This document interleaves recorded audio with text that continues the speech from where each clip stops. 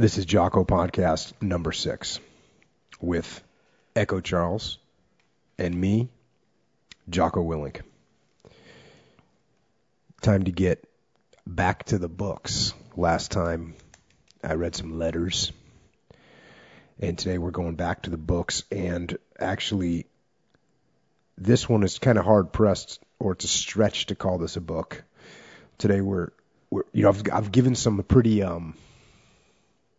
the last 100 yards is a very rare piece of literature, if you could even call it that. Same with battle leadership. That's pretty rare. Now that one can be found on the internet. About Face was a pretty popular book, but this one tonight we're going with something that many people have heard of, or at a minimum, you've heard of Napoleon. Right? Military leader. Yeah. But what's interesting about this, and what's almost makes it cheating from my perspective, for me, is that these are maxims. These are already parsed down and put into a format that's very easy to understand. The work has already been done. And I'll tell you, it is hard for me to find books or pieces of information to do this with. And part of the reason is I'm looking for something very specific, right? And it's not, there's tons of great books about war, and they are about war. They're about what happened and how the war happened and what tactics were used and what unit moved where and how many people they killed and how many maneuvers they did. And so that's very interesting, and there's definitely lessons to be learned from that. And there is knowledge, and there's knowledge inside of tactics. The most common one is, like, if you talk about the flank, which is the most common tactic, is if you're assaulting a target, you go straight on, and that's a frontal assault. But then what you want to do is you want to swing around to the outside and hit them from where they're not protecting themselves. So that's a tactic that can be applied to, anything. It can be applied to a debate. It can be applied to jiu-jitsu. It can be applied to business situations where, you want to hit your competition where they aren't expecting it. So that's a flank. So there is knowledge to be gained from tactics for sure. But what I am always more interested in is the leadership and the human psychology, and that's why I love battle leadership, because that first chapter is battlefield psychology. And this is this is World War I. There was no kind of foo-foo, new age, hey, feelings and what are people? No, all that stuff didn't exist. And here's this guy talking about battlefield psychology. But that's what I'm always interested in. That's what I want to explore. That's what I want to learn about. That's what I want to compare my experiences to. Because, and I've said this before, leadership is the most challenging of all endeavors. And leading these human beings with all these variables is the most challenging and therefore the most rewarding. So while the tactics are important and you can gain from them, it's how the people react, what they do, where they go. Those are the things that stand the test of time, and that's always what I'm looking for. So these kind of things are the things that allow you as a leader of other people to look at those examples and learn from them and gain from them. And there will be little changes and little adjustments, and you can see that there's changes over time, but the basic principles, no matter when, you can always learn from them. And it's the same thing with the tactics. Like, for instance, there was, when we were fighting in Iraq and Afghanistan, and I did not fight in Afghanistan, but one of my good buddies that fought with me in Iraq, and we brought back a lot of tactics and learned a lot of lessons. And he said, after he went to Afghanistan, he said, oh, it's the same thing. And people would say, it's not, it's a totally different war. And he fought in both. And he says, in Iraq, where we were in Ramadi, he goes in Ramadi, and in Iraq, it's streets and buildings. And, you get the elevated positions on the buildings, and then you've got control over the streets. And he goes in Afghanistan, it's valleys and hills. And, you get the elevated position on the hills. And it's pretty much this, the same thing. Are there differences? Absolutely. Yeah. But I'm saying the basic principles that he learned, he was able to apply. Mm-hmm. And again, not that I don't always keep an open mind, that things can change and unexpected things will happen.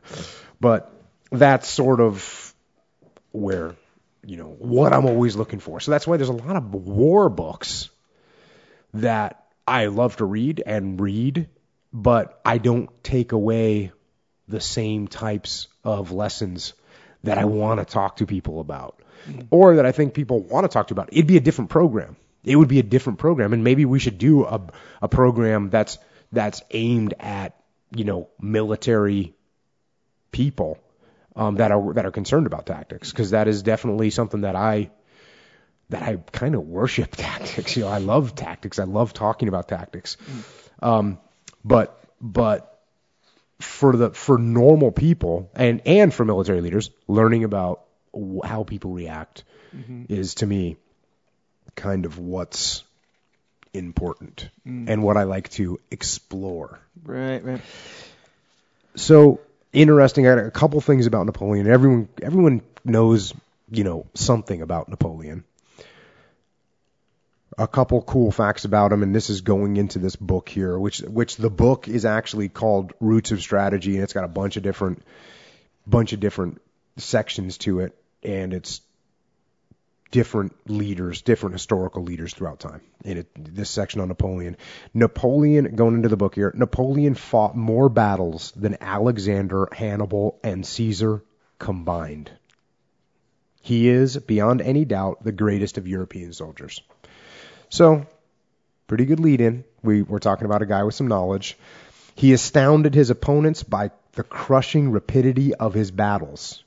He marched against the enemy, and his plan of battle was a part of his plan of march. So he's a guy that used mobility and used the quickness and the pace to dictate how the battles were going to go.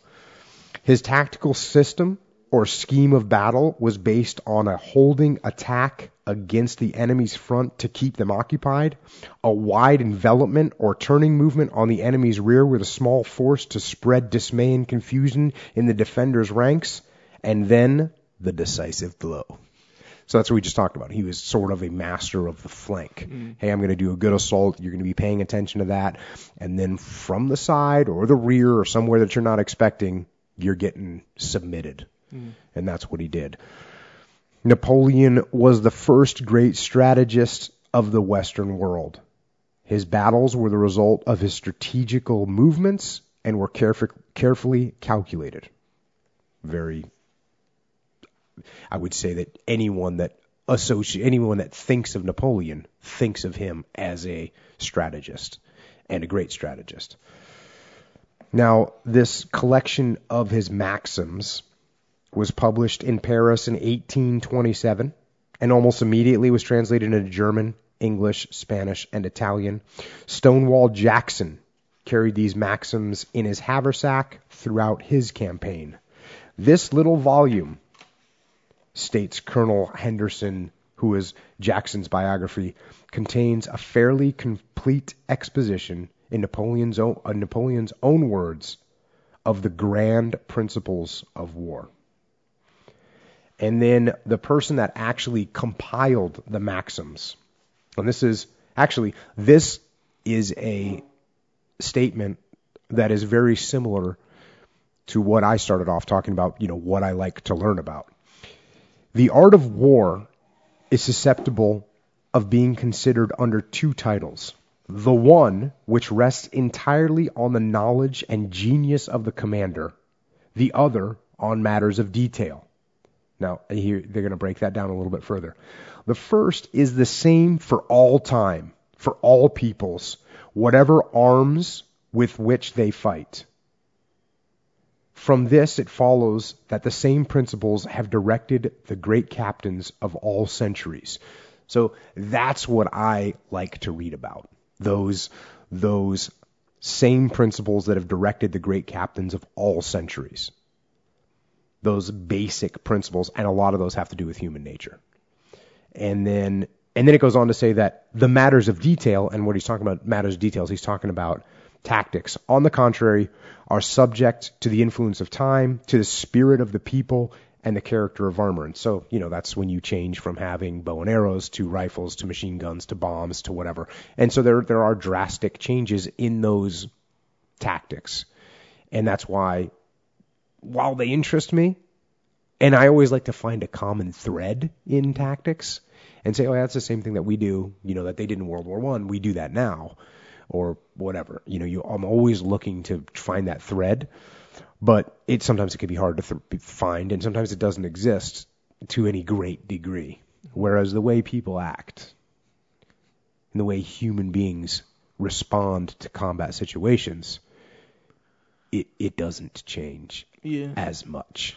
Yeah, you would think if you go deep enough or fundamental enough that it's not surprising that it won't change, because you're dealing with people and their needs, and like almost on a biological level, like psychologically, a lot of times biologically, preservation of life plays a big part. So yeah, technology can advance, even social stuff can advance, but those fundamental needs typically stay the same for people. And you're right, but if you think about this, and we talked about this last time, like with World War I, these basic needs for survival, these men just threw them out the window. I mean, it's just absolutely crazy.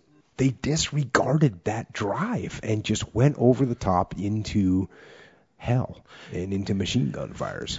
Does that kind of go along the lines with something that is still here in a big way, where they kind of put their own personal needs, whether their need to survive personally, they put the need for their mission or their honor to survive, they put that in front of their need to survive personally, and doesn't that kind of translate even now? That's how soldiers are. Yes. I mean, I guess if we say that's a normal human trait, which I don't know if it is or not, that I think it's something that gets learned. I don't think it's a inherent normal trait, unless you say, look, people have an inherent trait to make their tribe, their family survive, then maybe that's it. Yeah, that's what I was going to say. That's exactly what I was going to say. So military culture, especially when you deal with the elite, where doing a good job,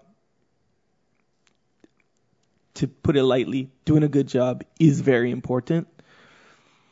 You would think that culture cultivates that need to put the mission in front of my own personal stuff so deep into that individual that it does most of the time trump their need to personally survive. You know what? Survive. You're right. And that thread, actually, we can go through all of history and find a thread of groups of people that sacrificed and put the mission or the group ahead of themselves. Right. Yes.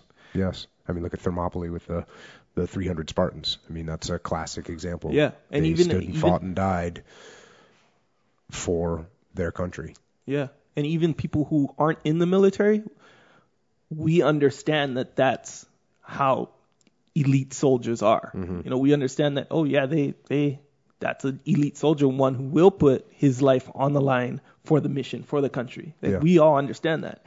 And you use the term elite, but I will not use the term elite, because I've seen every soldier who wouldn't be considered elite. Right. I've seen them all do that. Marines do that, and U.S. Army soldiers, and the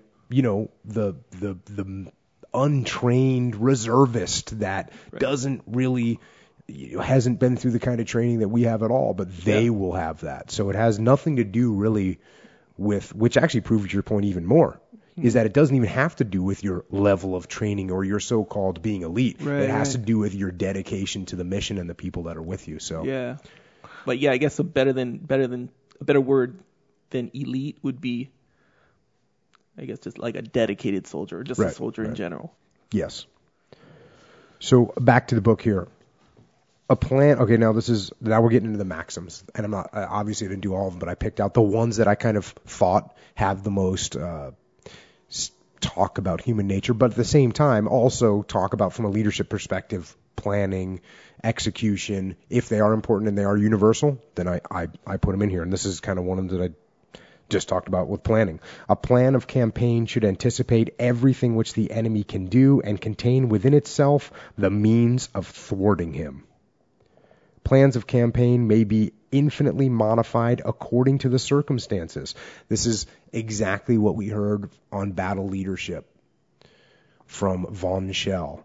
Is that so? He just said, the plan should anticipate everything, but then he goes on to say plans of campaign may be infinitely modified according to the circumstances, the genius of the commander, the quality of the troops, and the topography of the theater of war.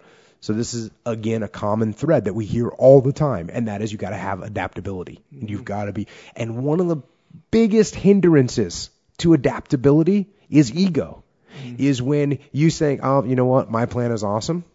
My plan is the best, and I'm just going to ride my plan into the ground and take everyone down with me because I don't have the humility to admit that my plan went wrong, to admit that the enemy did something I didn't expect, to admit that I have shortfalls with my troops or whatever the case may be, and say, you know what, I need to adapt. I'm going to do it now.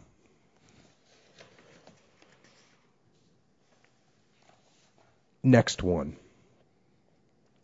All wars should be systematic, for every war should have an aim and be conducted in conformity with the principles and rules of the art. War should be undertaken with forces corresponding to the magnitude of the obstacles that are to be anticipated. Now, what caught me about that one was recently I got asked a bunch of questions about the situation in Iraq and Syria. And one of the things people want to throw out there because it's a catchy buzzword or group of buzzwords, and that's, boots on the ground. And, I kept getting asked, well, how many boots on the ground do we need? How many troops do we need to put on the ground? And my answer was the same every time, which is we put as many troops on the ground as it takes to win. And to win decisively and without question. That's how you go to war. Now, this is another little maxim, which I really like. At the commencement of a campaign, the question whether to advance or not requires careful deliberation. So, before you go into war, you carefully deliberate. And this is something that I've been talking about lately when people think that because I'm a soldier, because I'm a warrior, that I want to go to war and I want all my friends to go to the war, which is just a ridiculous statement. If there's anybody that understands the impact of war, it's guys that have been to war. So this careful deliberation before you commence a campaign is exactly what should be done. And then it goes on to say, but when you have once undertaken the offensive, it should be maintained to the last extremity.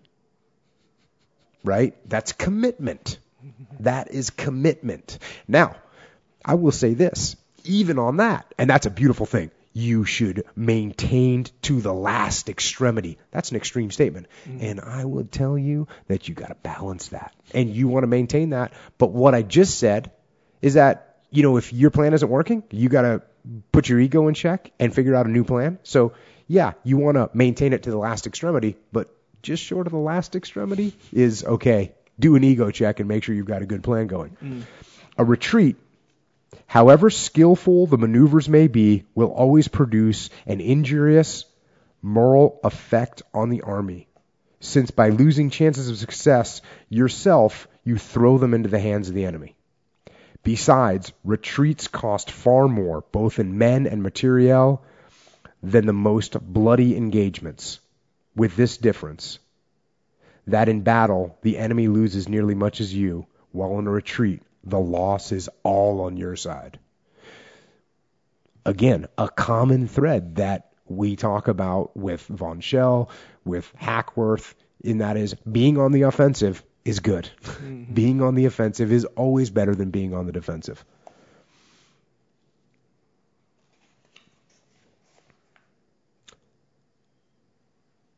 This is another. I hope I don't end up saying this for every one of these maxims.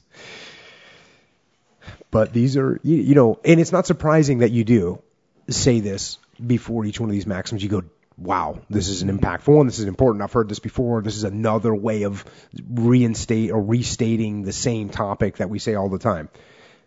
A general should say to himself many times a day, if the hostile army were to make its appearance in front, on my right or on my left, what should I do? And if he is embarrassed, his arrangements are bad, there is something wrong, he must rectify his mistake. So this is the humility of constantly asking yourself, okay, if I got hit from the flank right now, what would I do? How would I handle it? Am I ready for that? If I'm not ready for it, how do I make that change? So constantly assessing yourself, seeing where you're at, seeing how you're doing, that's a common thread. Not just for war, but for being a man and being a human, being a woman, being a person that's trying to be successful. Are you looking around and things are? I'm always most nervous when things are going well. When things are going well, I'm always thinking, okay, when is the bad thing going to come and hit me? Right. How do I prepare for that? How do I watch out for it? How do I flank that thing before it happens to me? Yeah, a lot of times people will get they'll in a way revel in the success, right? And they'll get used to it. It'll get good to them. They'll get used to it. And then, when something does go bad or just different, even a lot of times. Blindsided. Yeah, they're just so into that success and immersing themselves in that success then. They don't know what to do. I was, my first deployment to Iraq, we were doing assaults and capturing bad guys. And we got a guy, and then we went and got another guy right on top of them. We interrogated that guy. We broke down some cell, and my commanding officer at the time, he came to me and he said, "Hey, Jocko, those, I think it was 4 missions in a row within 24-hour period." And he said, "Hey, those operations, that was awesome work. Tell your platoon they did a great job getting the information, going back out there, a quick planning cycle. It was just fantastic. Those are very admirable." And I just looked at him and I said, "Give us 24 hours and we'll screw it up." And I just, want to set expectations. That's to avoid what you were talking about, to avoid being like, "That's right." I said, "No, hey, you know what, sir? Give us 24 hours and we'll screw it up." Right. Do you ever fear, like in that particular case, that he could look at it as, "Dang, are you being negative?" Or because obviously you're not, given what you're saying, you're not being negative. You're checking yourself the whole time. But do you fear that either your commanding officer or anyone would take that as, "Dang, this guy's a pessimist," or something like that? No, I had a great relationship with all my commanding officers. I always say that's my responsibility is to have a great relationship with these guys. And so he knew that I was just being humble and making sure that we weren't getting cocky, even though he was trying to fire me up. And he's probably trying to do that because everyone was kind of burned out. I mean, from staying awake for a long period of time and doing a bunch of ops. And he was just trying to, give some compliments. And I just said, "Hey, sir, let's not get crazy here. We got a long deployment ahead of us still, so you got to be careful of that."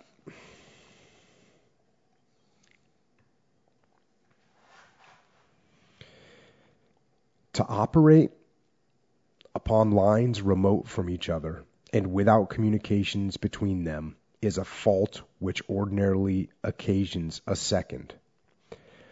The detached column has orders only for the first day. Its operations for the second day may depend on what has happened to the main body. Thus, according to circumstances, the column wastes its time in waiting for orders or it acts randomly. So, what that means is you've got multiple elements out there, and you've got the main element. And whoever breaks off from that main element, they might know what to do the first day, but what do they do the second day? And this is just going into classic decentralized command, because in reality, in today's world, this rarely happens where we lose total communications. And in the business world, I mean, I'm a text away. You can literally talk to me instantaneously. But there's times in combat and in the business world and in life where instantaneously isn't fast enough. Mm-hmm. You know, it is not fast enough. And we've talked about this with decentralized command. If you know, you get ambushed and you don't know what you're supposed to do as a commander when you get ambushed, you don't have a plan, you don't have an overall strategy, then what are you going to do? Call back to higher headquarters and say, hey, Jocko, we're getting ambushed right now. What do you want me to do? No, you got to be out there in the field with the commander's intent that you know what you're supposed to do. And you know that if you get ambushed, here's what you're going to do. You're going to break contact, or you're going to, you know, flank the enemy, or whatever the case may be, but you're going to know what to do. In a business environment, it's the same thing. There's times where instant communication isn't fast enough. You know, I actually see this when we work with like salespeople, Mm-hmm. and you know, there'll be some hierarchy of adjusting product pricing. Mm. And, you know, a client will come in or a customer will come in, and if that frontline salesperson doesn't have the ability to make a pricing decision on the spot and say, you know what, sir, I see you know, you've shopped us around, and this is the deal you've got over there. I can do it here. I can take care of you. We can beat that price. If he can't do that, he's going to lose. You know, if he goes, let me check with my manager, sure, he could hang on to him, but there's a chance he's going to lose him. So sometimes instantaneous isn't fast enough. You know, it's got to be quicker. It's got to be able to happen with no communications. And that's what this is referring to. It ought then to be adopted as a principle that the columns of an army should always be kept united, so that when the enemy cannot thrust themselves between them. This is something that I always preached to my SEAL leadership, and that is that separating your forces, and sometimes you do have to do it, and it's a completely acceptable tactic, but is always better to be unified. It's always better to be unified. It's always better to be close enough that you can. In fact, you can be separate, but you always need to be close enough to each other to support each other. So if, you know, you shouldn't be getting, you and your element shouldn't be getting any further away from me and my element, then we could be able to support you. So what's the range of my guns? What's the accurate range of my guns? You know, if I can shoot 300 or 400, 500 meters, you know, if you have 8 guys and I have 8 guys, and now we're getting further than that apart, that means I really can't support you. So now we're alone. And that's not how you want to be. So again, there's times where people have to take calculated risks, but we always would say, you know, keep that, keep together, stay together as much as you can. And again, this is I'm talking tactics now. This is like for people that are in the military that are listening to this podcast. There's something to keep in the back of your mind. Stay where you can cover and move. Stay where you can mutually support one another. They should move when for any reason this maxim is departed from, the detached corps should be independent in their operations. They should move towards a fixed point at which they are to unite. They should march without hesitation and without new orders, and should be exposed as little as possible to the danger of being attacked separately. This to me goes into contingencies, where if we do get separated, you've got to know, okay, if I get separated and it's been an hour, I'm going to this fixed point and we're going to make it happen. Yeah. That's like when you're at the mall. Yeah, I was just going to say, when you got a family, this is something you actually have to legit come up with. Okay, if we get separated, here's where we're going to meet and here's what time. Yeah. And by the way, if we don't make that muster for whatever reason, the next one will be here.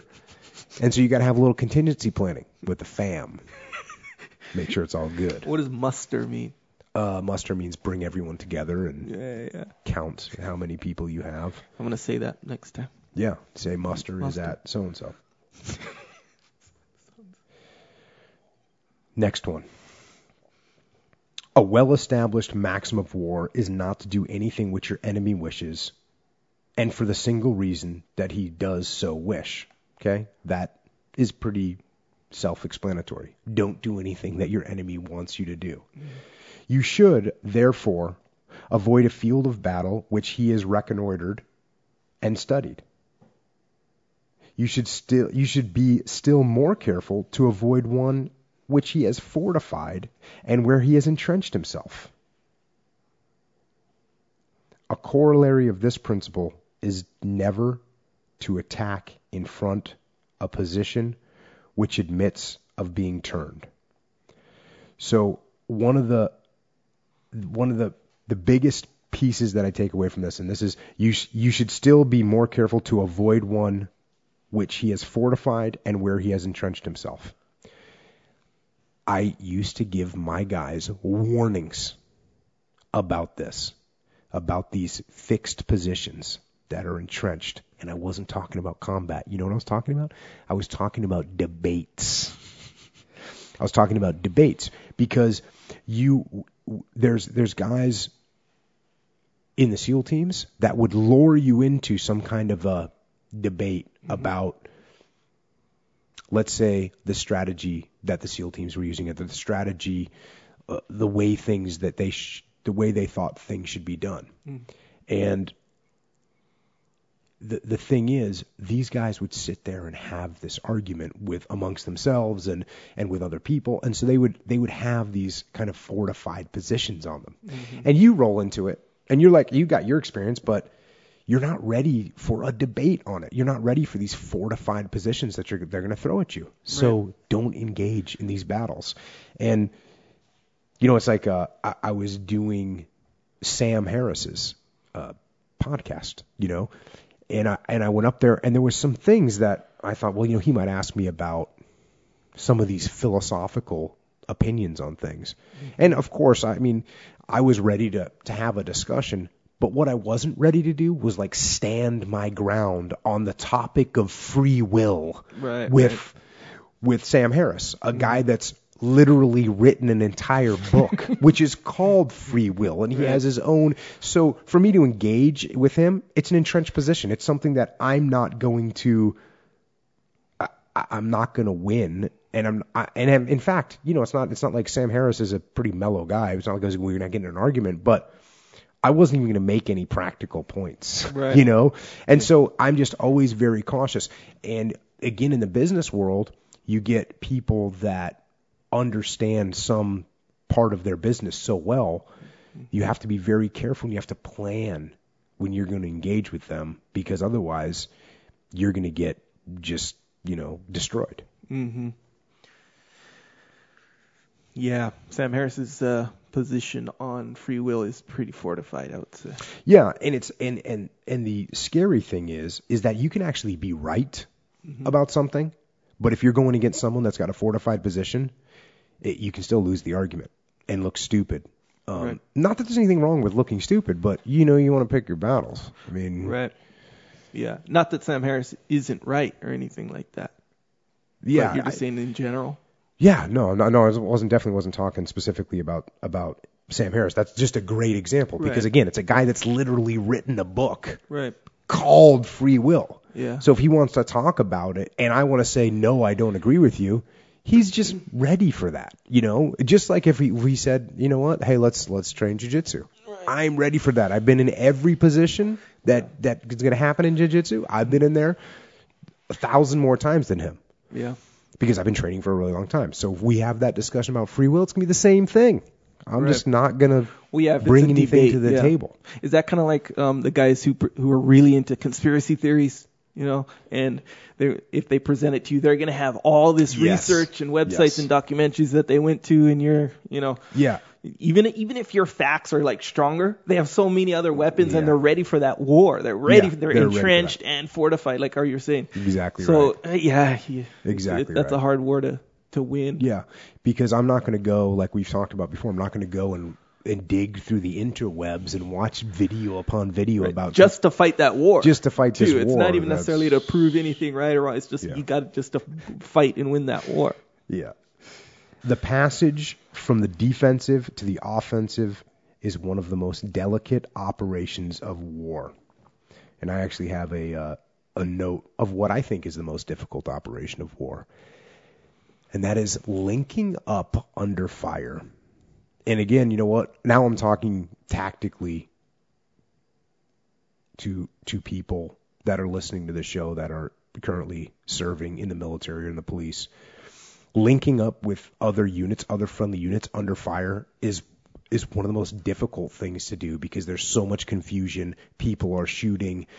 You're trying to bring friendly units together. There can be bad guys in between you. And obviously, if there's bad guys in between you and the other good guys and you have to shoot at the bad guys, that means you're shooting at good guys too. Your bullets can hit them. So it's a very, very, very challenging thing to do. So be careful when it comes time to link up under fire. And you know what I think of when I think of this?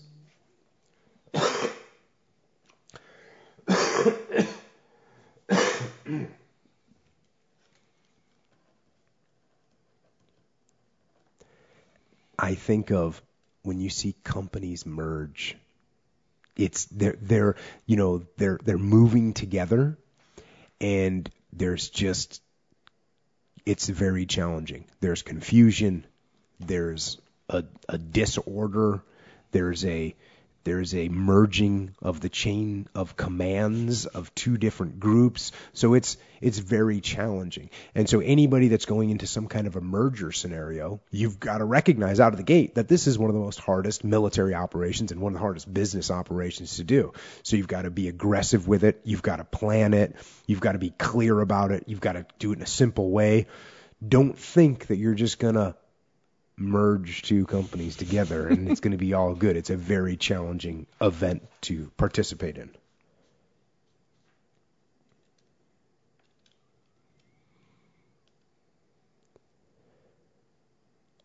It is a violation of correct principles to cause corps to act separately without communication with each other in the face of a concentrated army with easy communications.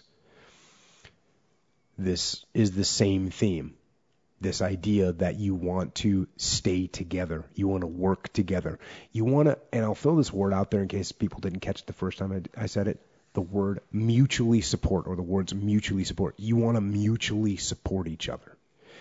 Now, what we find in the business world is you get different elements inside of a company that do not work together. They don't communicate with each other. And it's the same thing as being out on the battlefield and you got your platoon and I got my platoon. And if we're not talking, how are we helping each other? We're not.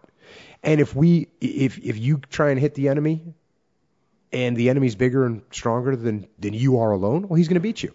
And then if I try and, later, even if it's an hour later, I try and hit him. Well, guess what? He's bigger and stronger than you, and he's bigger and stronger than me. He's going to beat me. We have to join together and work together. It's so obvious. I know it's obvious. And you know what? You would think it'd be obvious to people on the battlefield, and yet Napoleon himself felt the need to write that down as a maxim because people don't do it. Right. And Leif and I, in our book, we have the law of combat called cover and move. And that's what it is. It's about mutual support. It's about working together. It's about teamwork. And it's about not having silos in your organization where one person just is going to be on their own, or one element's on their own, and another element's on their own, and another element's on their own.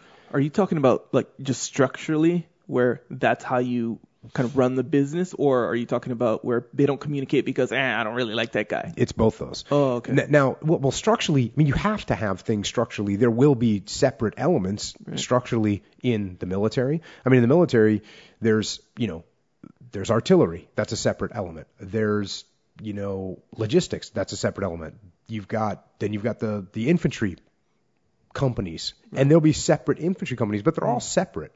But they have to work together. They have to mutually support. They have to communicate. If they fail to do that, well, in a business, you've got the same thing. You've got a sales branch. You've got an operational branch. You've got an administrative branch. You've got a marketing branch. And all those branches, they have to work together too. Right.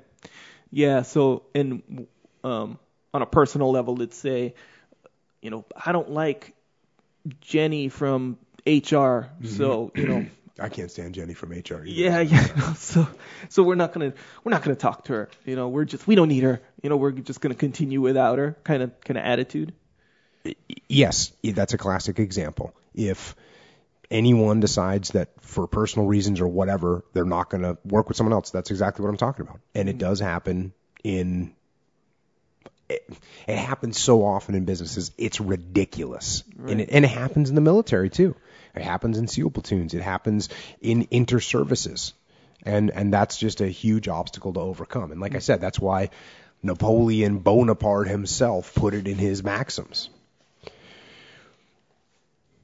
Another one. One battalion sometimes decides the issue of the day. So which battalion is that going to be? We don't know. Which element is going to hit that critical situation? This to me is bringing it back to, being prepared and giving, making your teams strong, all of them, and balancing them.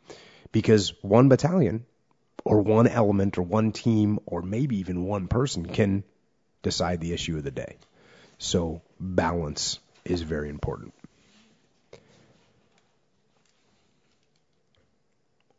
I just couldn't help just going tactical with Napoleon on some of these. I really couldn't. It's just great stuff. I understand fully. It should be adopted as a principle never to allow intervals through which the enemy can penetrate between the different corps forming the line of battle, unless you have laid a snare into which it is your object to draw him. This is very simple for people that are in the military to understand, and I just kind of talked about it. If you and I are the good guys, and we have guns, just you and me, and we allowed a bad guy to get in between you and me, and he has a gun. Now, what is that? Do you understand what that does? If I want to shoot the guy and I miss by a quarter of an inch, who does it hit? Right. Potentially me. It hits you. Yeah. It hits you because it's Murphy's Law. Not even potentially. It will hit you. It's Murphy's Law. So you want to always, again, this goes back to, unity of command and having your elements working together and not allowing other elements to penetrate in between your forces. Interesting how he added unless it's to snare him, unless that's you're baiting him into a trap kind of thing. Yeah. That's interesting how he added that specifically. That's kind of a dope little thing to do. Yeah, it is. I don't know if Napoleon would have said it was a dope little thing to do, but right. But it kind of is, though. That's the thing. And this is the next one. Same theme. The camps of the same army should always be so placed as to be able to sustain each other. Right? You always have to be able to mutually support. Mm-hmm. Mutually support. As you would say, that is important.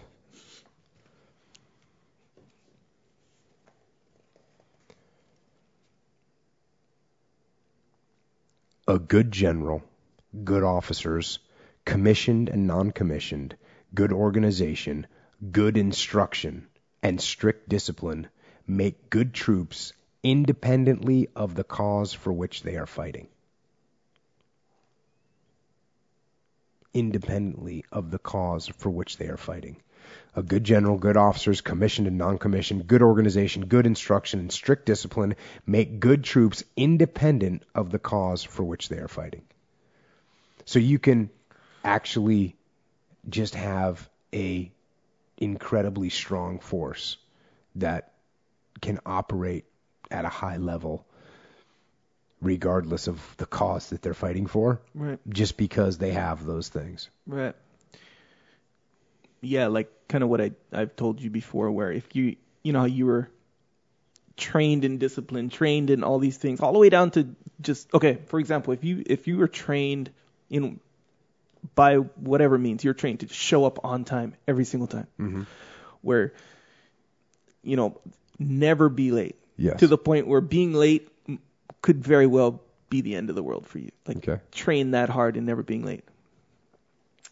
That's going to for a certain situation, like you're in the military, right? Mm-hmm. So you can never be late in the military. So now when you get out, when you show up for work, when you show up for drinks with your friend, chances are you're never going to be late. Of course. And that goes for, the skills, the discipline, and everything else you're trained in. Yeah. The first quality, and this is, now we're just going to get after it. The first quality of a soldier is constancy in enduring fatigue and hardship. Courage is only the second.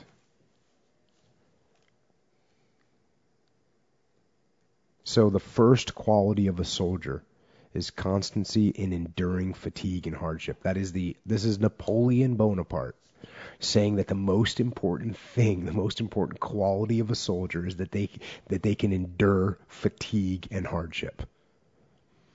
Courage is only second. Poverty, privation, and want are the school of the good soldier.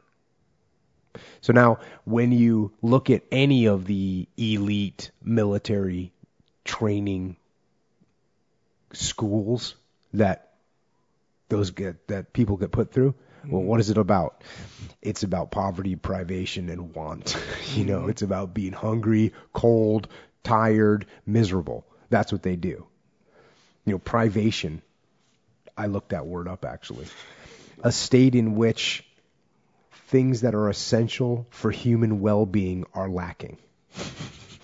And that's what they do. And, for me, I always talk about, I don't sleep a lot. I wake up early. That's one of those things that it was pretty natural to me, luckily. There's some biological, genetic reason or whatever. But that was very helpful to me, very helpful for me to not have to sleep a lot. Yeah. And being able to suffer through that was beneficial. And, there's a lot of guys that have that talent. And people that don't have that talent have a rough time as warriors in a real sense. You should, by all means, encourage the soldiers to continue in the service. This you can easily do by testifying great esteem for old soldiers. They do that very well in the military. The older, more experienced veteran soldiers get a lot of respect. The pay should also be increased in proportion to the years in service. There is a great injustice in having no higher pay to a veteran than to a recruit. So that's good. Now, when I read this didn't particularly strike me as an important maxim to bring up, but it reminded me of a story that always stuck with me. And so I was over in Ramadi, and I was working with a battalion called the 1st of the 506, Band of Brothers. Sure. Red Currahee, just unbelievably awesome and heroic soldiers. And I went over there for a meeting with the commander of the battalion. And I showed up to the meeting early. Of course, I was meeting him in his office, and this guy was just an incredible leader and an incredible soldier and really an incredible man that I could not have any more respect for. And I'm not saying his name right now because I don't want to interrupt his privacy and his world. I don't know if he wants to have his name said on a podcast, and we talk about him in the book, and I don't put his name in there either. And again, this is out of respect for people's privacy and also out of, security reasons. He doesn't want to have the insurgents and terrorists of the world knowing that he was this guy. So, but I will tell you this, the guy was just a fantastic leader.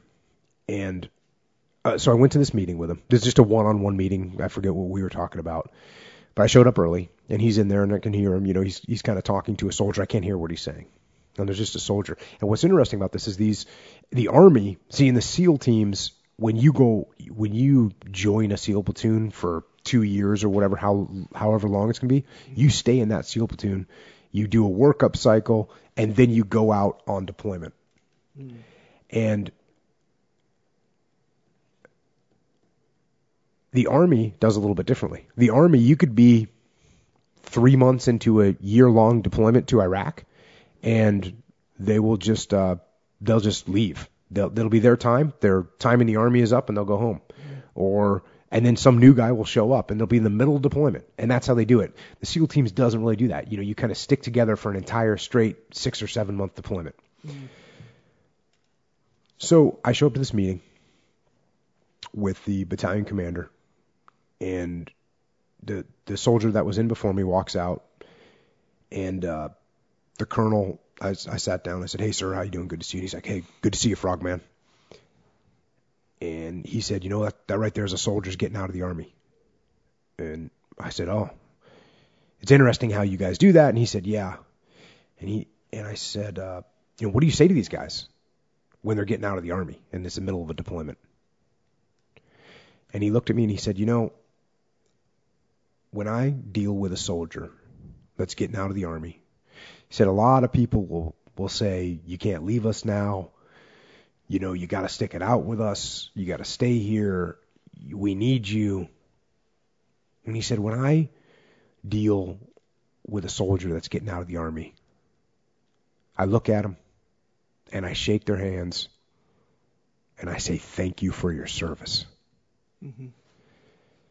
And that to me was just awesome, to have a totally different attitude, because the SEAL teams is like that as well. If someone's going to get out of the SEAL teams, they're not going to be on the middle of deployment, but when you get back, they'll go, oh yeah, I'm getting out. Mm-hmm. And everyone says, oh, you're a quitter, blah, blah, blah. And it's just a different attitude. And what does that tell you about your community when you say, hey, you know what, I'm going to move on, I'm going to take care of my family, I got whatever going on in my life, and I'm going to get out of the SEAL teams, and people are like, oh, you're a quitter. Mm. And that's normal. And they do that in every branch. It's not just the SEAL teams. And here was this guy, and his attitude was, he's going to say, thank you for your service. Appreciate everything you've done. And I wish you the best luck. That guy is more willing to change his mind because he's like, wow, I'm working for an incredible leader. The Army's awesome. Right. And that story always stuck with me about how to treat people. About how to treat people. This is a guy that put his life on the line for months on end. Mm-hmm. And all he did was just say, thank you for your service. Yeah. That's a leader right there. Mm-hmm. Next one. It is not by harangues at the moment of engaging soldiers are rendered brave. Veterans hardly listen to them, and recruits forget them at the first discharge of a cannon. If speeches and arguments are at any time useful, it is during the course of the campaign by counteracting false reports and causes of discontent, maintaining proper spirit in the camp, and furnishing subjects of conversations in bivouacs. These several objects may be attained by the printed orders of the day. And so this is, again, as a leader, in a leadership position, he's basically saying, look, at the moment of combat, all you're yelling and screaming and trying to motivate people, this is too late. The veterans, the veterans aren't going to listen to you. And the recruits, once the cannon goes off, they're not hearing you either. Mm-hmm. So your main focus needs to be, during the non-firefight scenarios. That's when you get people with the mindset that's going to drive them through these bad situations. Mm. If you're trying to do this, trying to encourage people during the firefight, you're a little late.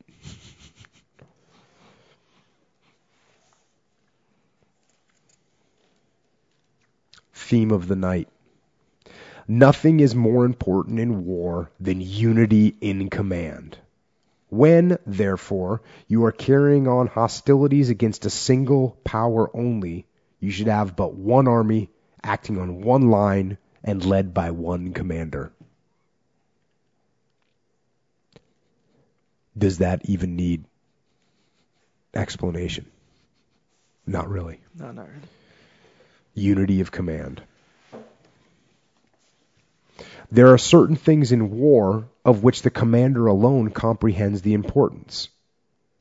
Nothing but his superior firmness and ability can subdue and surmount all difficulties.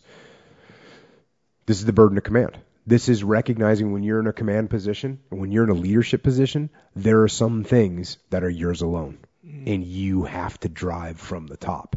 And I talk all the time about leadership being at every level. And how the lowest ranking guy is a leader and the person above him is a leader all the way through the whole chain of command.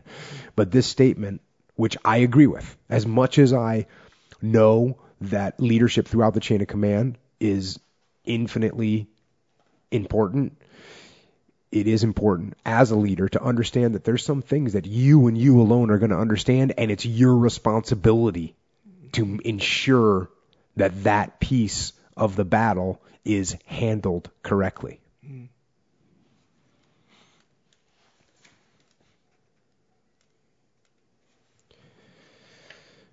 This one's a little bit long. I'm going to read it anyways. To authorize generals and officers to lay down their arms by virtue of a special capitulation under any other circumstances than when they constitute the garrison of a fortified place would unquestionably be attended with dangerous consequences. To open this door to cowards, to men wanting in energy or even misguided brave men, is to destroy the military spirit of a nation. From Napoleon. There can be no surrender. An extraordinary situation requires extraordinary resolution. Note taken. Underlined in red. An extraordinary situation requires extraordinary resolution. How many things, apparently impossible, have nevertheless been performed by resolute men who had no alternative but death? Strong words. Very strong words. And we could go throughout military history and find case upon case where I would tell you, yes, absolutely, that commander made a wise decision to surrender. And, there are situations where that happens. But I think the main point of this is that to have that out there, to have that as a thing, right, is not smart. Is not smart. And going in with MMA fighters and telling them, like, listen, if you get caught in a submission, don't tap. Let it break. If you get put in a choke, go to sleep. Just there's no submission. You are not tapping. Now, I've said that to guys, and I've had some guys get out of some crazy submissions that they should have tapped, and maybe they got a little bit injured, but they got out. And I've also had guys get caught in like some devastating submissions and been like, oh, you know what? Okay, I'm going to tap. But the fact that attitude wasn't out there. Right, okay. That okay, you know what? If you get caught, you know what? Just tap. I mean, you're not going to say to a fighter, okay, look, if you get caught in a bad arm lock, just tap. Right. No. If you get caught in a bad arm lock, get out of it. Yeah. In competition, let it break. Like in an MMA fight. Yeah. I mean, obviously not. Yeah. Okay. Oh, okay. No, yeah. In training, sorry, folks. If you're in training, tap early and tap often. Yeah. Okay. So when you say having that be a thing that's out there, meaning there's almost, I don't want to say a shame, but almost like etiquette is to not surrender. That's etiquette. And it's so much etiquette where it's here, you don't surrender. Here it is. It's written plain English, don't surrender. Right. And it's not even etiquette. There's a better word for it. There's a word, I don't know what it is, but it's not etiquette. It's our ethos. Right. That's what it is. It's our ethos is do not surrender. Right.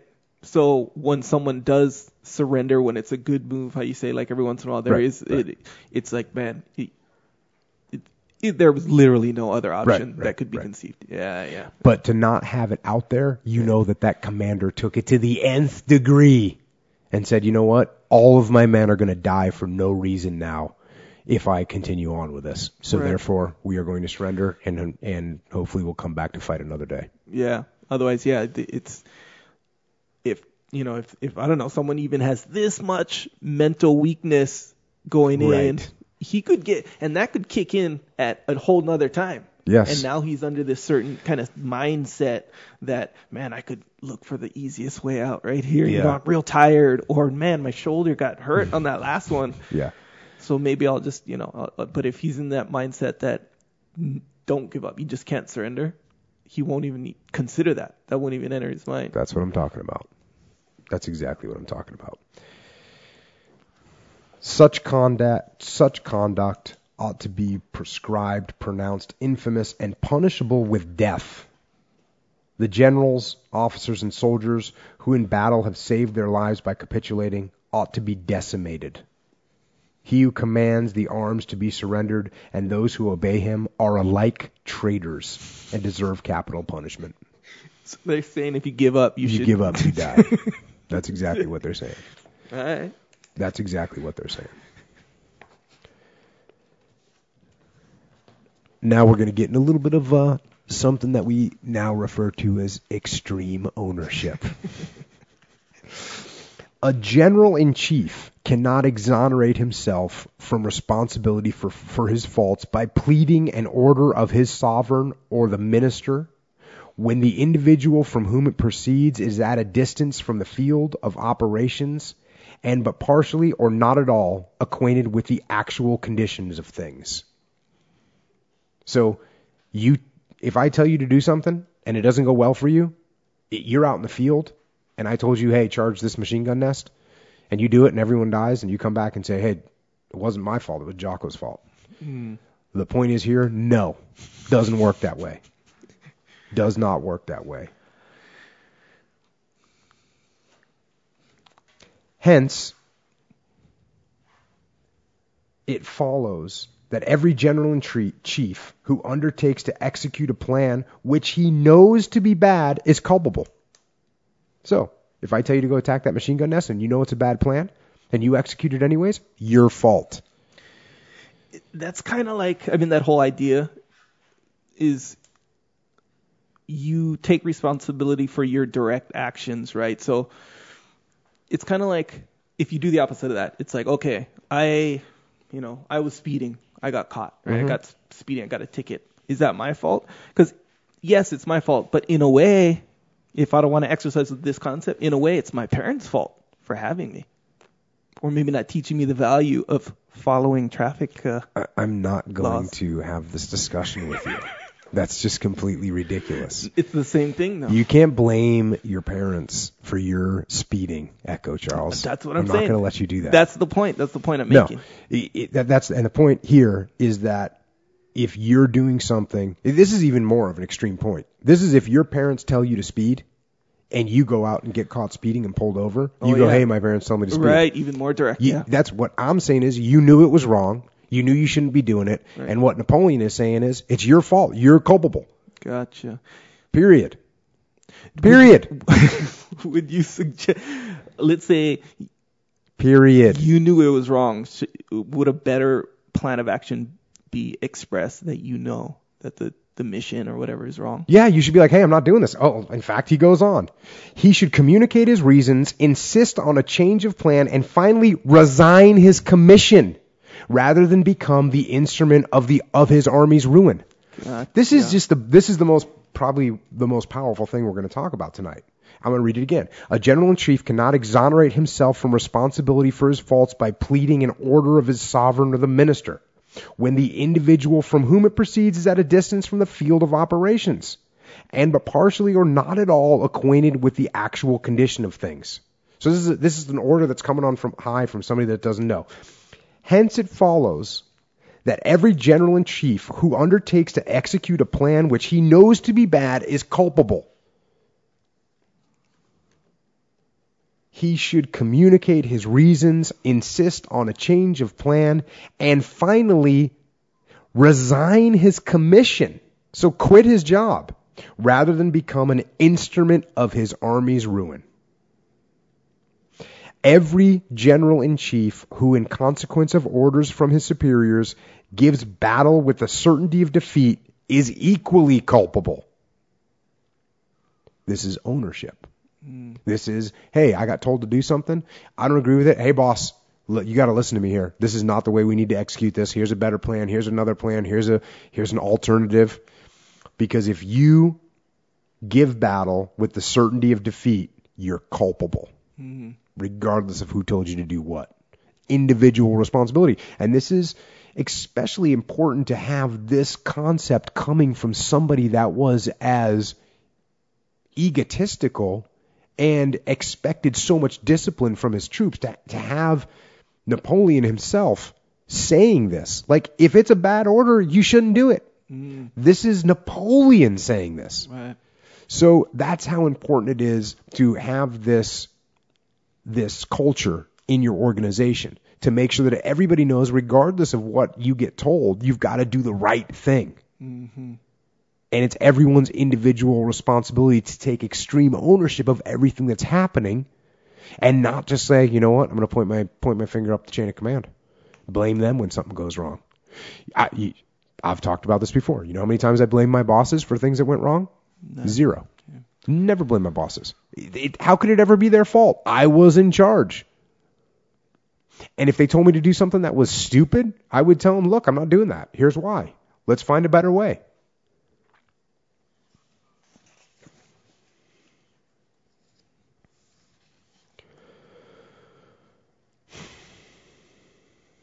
The first qualification of a general-in-chief is to possess a cool head, so that things may appear to him in their true proportions and as they really are. It's beautiful.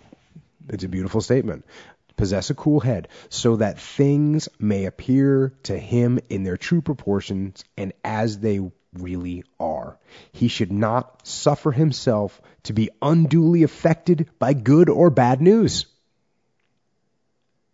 The impressions which are made upon his mind successively or simultaneously in the course of a day should be so classified in his memory that each shall occupy its proper place.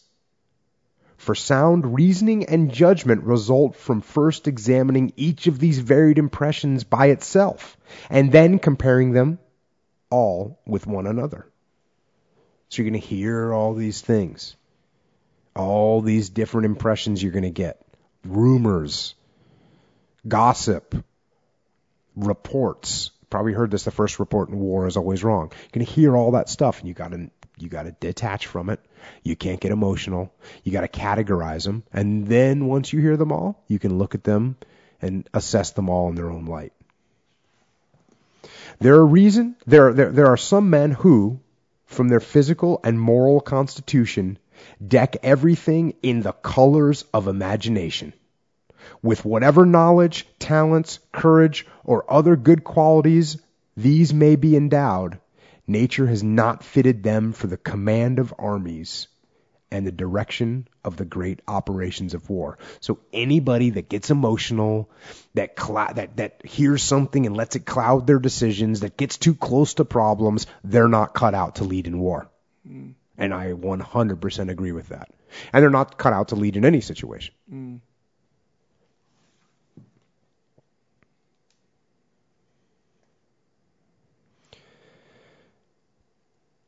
To be familiar with the geography and topography of the country, to be skillful in making reconnaissance, to be attentive to the dispatch of orders, to be capable of exhibiting with simplicity the most complicated movements of an army. These are qualifications that should distinguish the officer called to the station of chief of staff. And my favorite of those is to be capable of exhibiting with simplicity the most complicated movements of the army. I talk about all this all the time. It's one of our laws of combat. It's a chapter in extreme ownership that we wrote about in simplicity. And a lot of times we talk about giving clear, concise orders, simple, clear, and concise orders. So that's another mark of someone that can lead well, is someone that can take complex ideas, simplify them, and communicate them in a simple manner.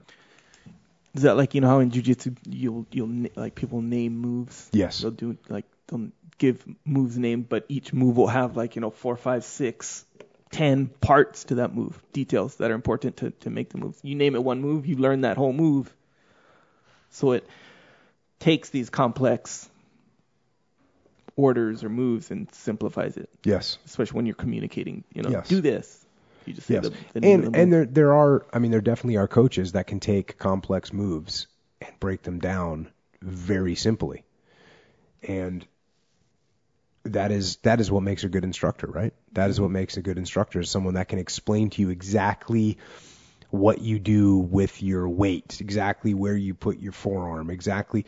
And then explain to you that, you know what, this might be a little bit different for you because you're a different human. Mm-hmm. But here's exactly what I do, and here's the effect that I'm looking for when I do it. Mm-hmm. Very simple. That's what we're looking for.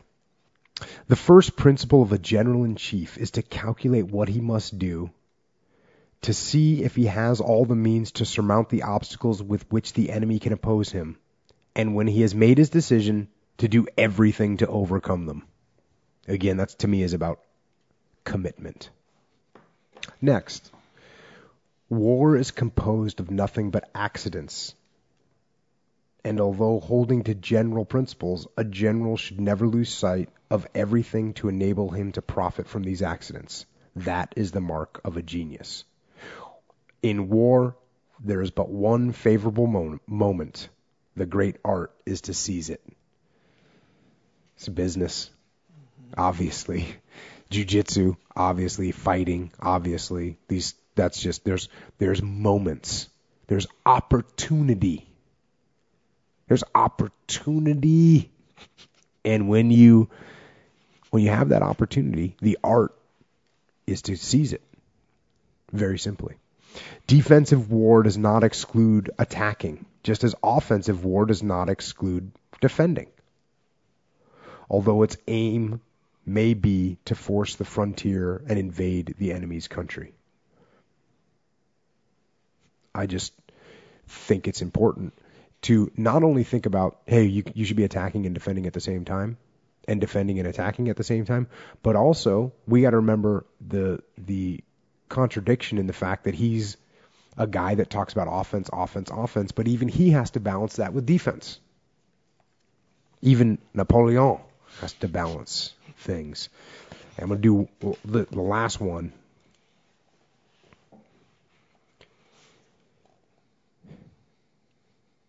A doubtful general who acts without principles and without plan, even though he lead an army numerically superior to that of the enemy, almost always finds himself inferior to the latter on the field of battle. Fumblings, the middle course, lose all in war. And I just like the fact that he's talking about principled leadership. And I would say that principled leadership, not just in a leadership position, but as a person. What are your principles as a person?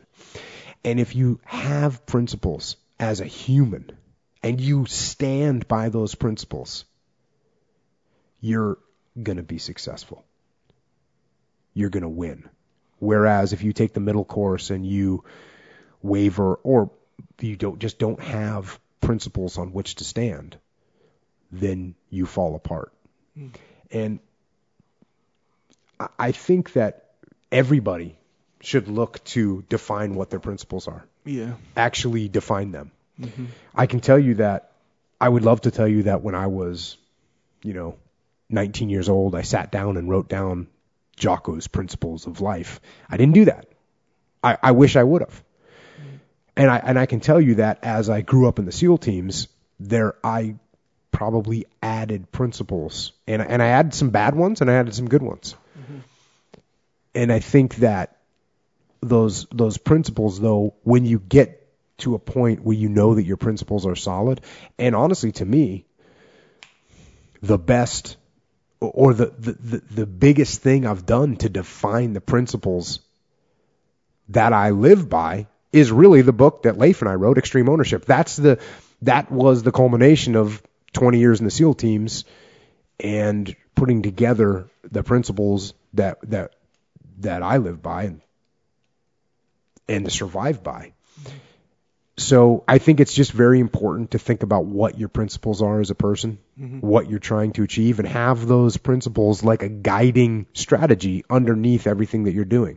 Right. And that's one thing that's good about these podcasts is that, I've been lucky enough to capture some of these, like the letters that we read last time, these counseling letters. Mm-hmm. I'm talking about my personal principles in those. Those were my principles on how to lead. Mm-hmm. And so I think it's important to come up with those principles and define them and let those principles reflect, who you are as a person and what you want to be. And I wish that I would have been told to do that when I was 13 years old. Yeah. Because I think it is that important as a person. Yeah, and it seems like, anyway, that defining your principles, it seems like that's kind of an ongoing process. Yes. Because it's one of those things where you think you have your principles, but I don't know, for example, you could have just heard it on some speech that really resonated with you. So you think you have these specific principles now, but you haven't really defined them. You just kind of liked how that sounded, and you maybe thought of 1, 2, 3 situations where, dang, that applies to me. And let me tell you what you're talking about right now. Your number one principle should be free your mind and have humility to never say the principles that I'm standing upon are never going to change because I know everything right now. And we've talked about this before. Yes. I know I would, if I look at myself 10 years ago, I know nothing compared to what I know now. Yeah. If I looked at myself 20 years ago, I know even less. I'm just a lost animal out in the woods. So you have to, build these principles. And like you said, and I think there's a difference between being a flip-flopper. Like, you hear politicians get, oh, you're a flip-flopper because you said you don't support gun control, and now you do support it, now you don't support it, or whatever, or you do support bringing in refugees or not. So, and people get called a flip-flopper. Mm-hmm. And I think there's some core principles that shouldn't change, even for a politician and even for a person. Mm-hmm. But there's a lot of peripheral, I think there's peripheral principles that do evolve and do change, and you do end up with different priorities in your life. Yeah. And I think that's okay.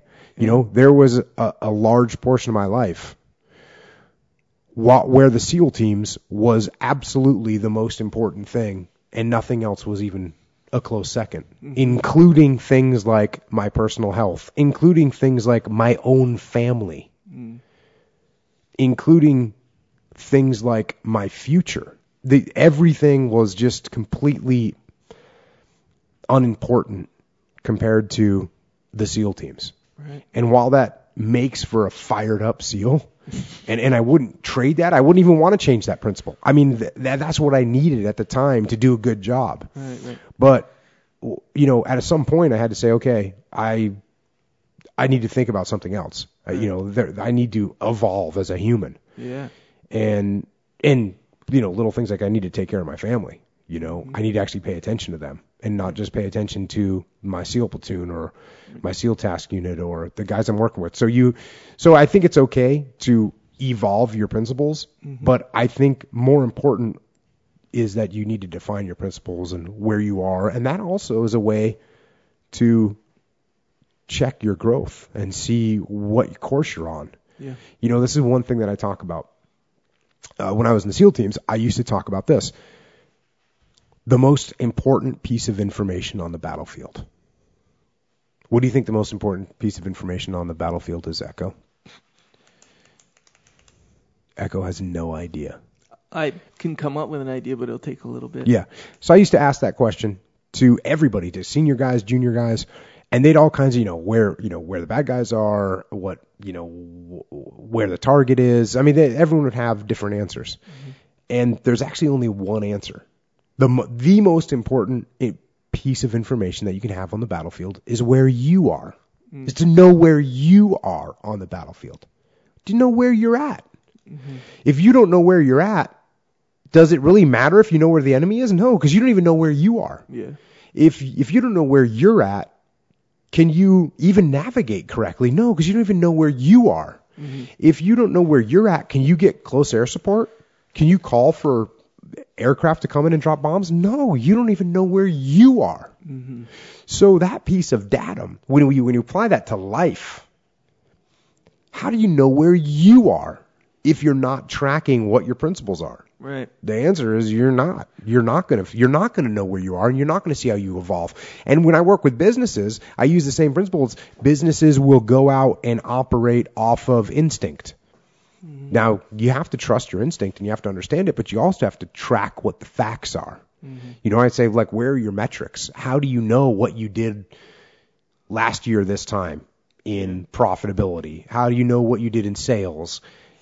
How do you know what you did in product development? if you're not tracking it, you don't know where you are on the battlefield. And if you don't know where you are on the battlefield, you're lost. So your principles kind of just continue to be more and more informed. You know how like you talk about when you're 13 or 16, however old, where you think you have these principles because, I don't know, you listen to Henry Rollins and there they are. But as you conduct yourself through life with an open mind and all these, you're offered all these different perspectives that start to solidify your principles. So you talk about the difference between a flip-flopper and someone who evolves. Just simply open-minded and evolves. Yeah, the difference is that someone who continuously evolves will have an open mind at the same time have pretty concrete principles. Yes. So when they're offered something significant that is simply a difference in perspective, that's gonna essentially in a fundamental way align with their principles. If their principles are fairness and these things that are inarguably good as far as being part of your principles, they're gonna evolve when these separate perspectives get presented to them, and thus solidifying their principles even more. Yes. And Echo just used the word thus. And I like that. No, it's true. And I think I think this is a good thing to keep in mind as, people move forward, is what are your principles? How are they evolving? How are they improving? Right. Have they gotten better? Right. Those are great questions for every individual to ask. Those are questions I'm asking myself right now on the Jocko podcast. Live. It's happening. So speaking of which, we got some questions. Speaking of questions. The first question. In episode 5, you mentioned treating people with a blank slate. How do you deal with misjudging a person in the event of you misjudging them? Yeah. So that was, in reference to a person that we went through a counseling sheet on, and the fact was that I'd heard some bad stuff about him, he had a bad reputation, etc.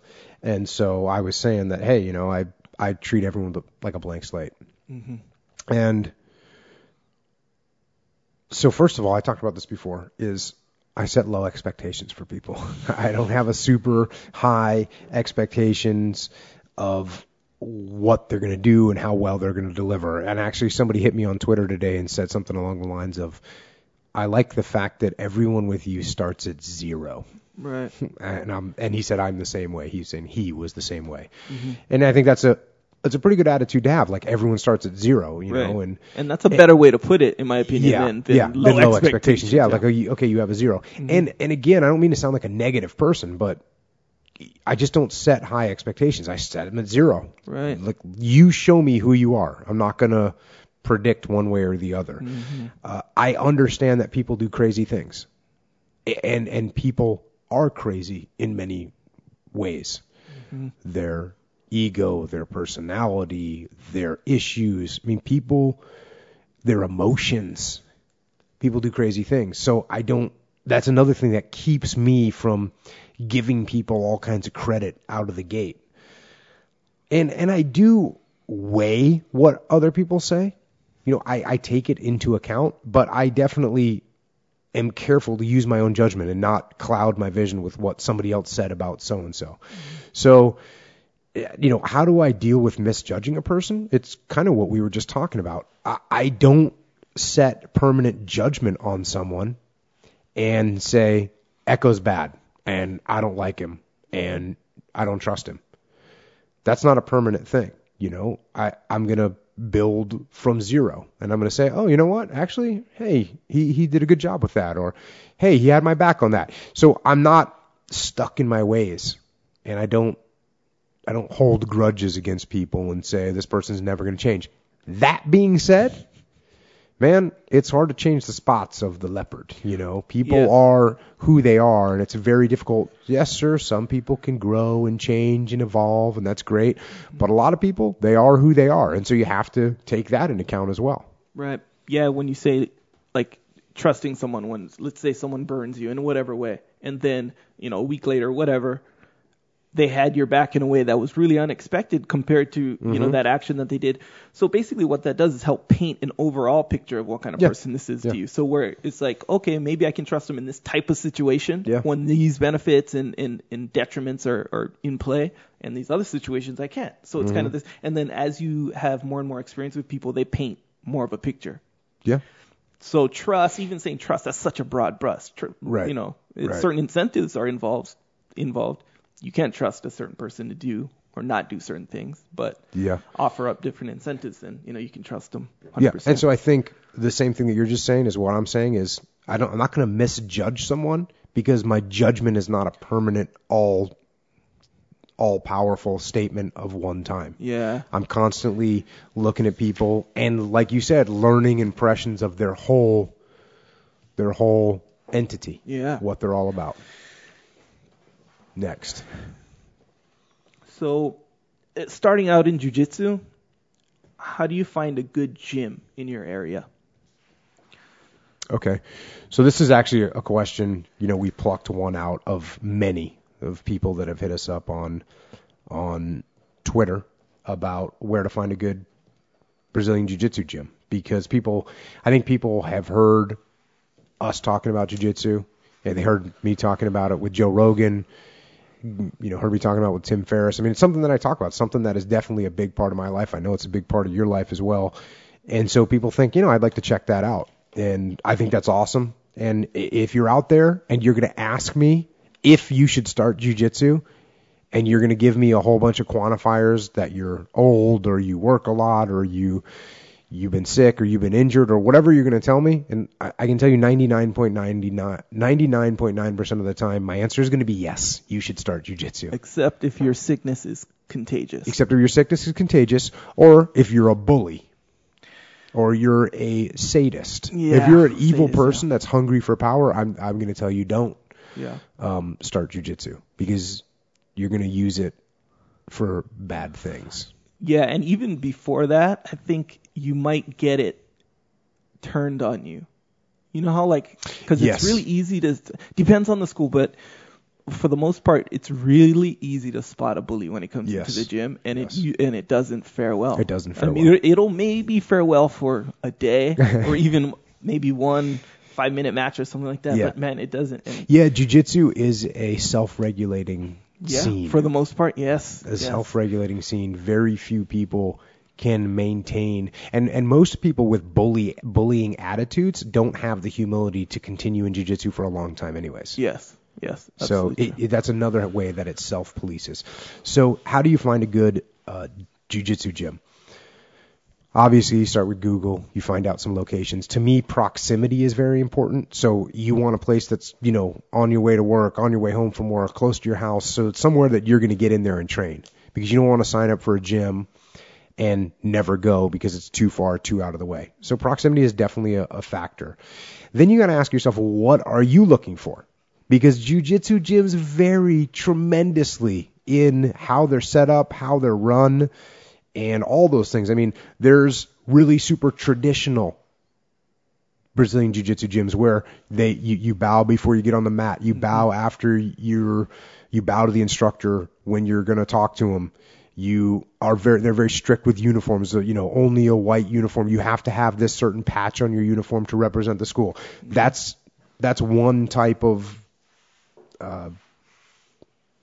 atmosphere that you could have. Then you could have a very loose atmosphere where it's like, you know, you're going to come in, you're going to train. There's no bowing. There's handshakes and there's respect, but it's not as overt and not as imposed as it would be in a more traditional Brazilian jiu-jitsu school. So what are you looking for?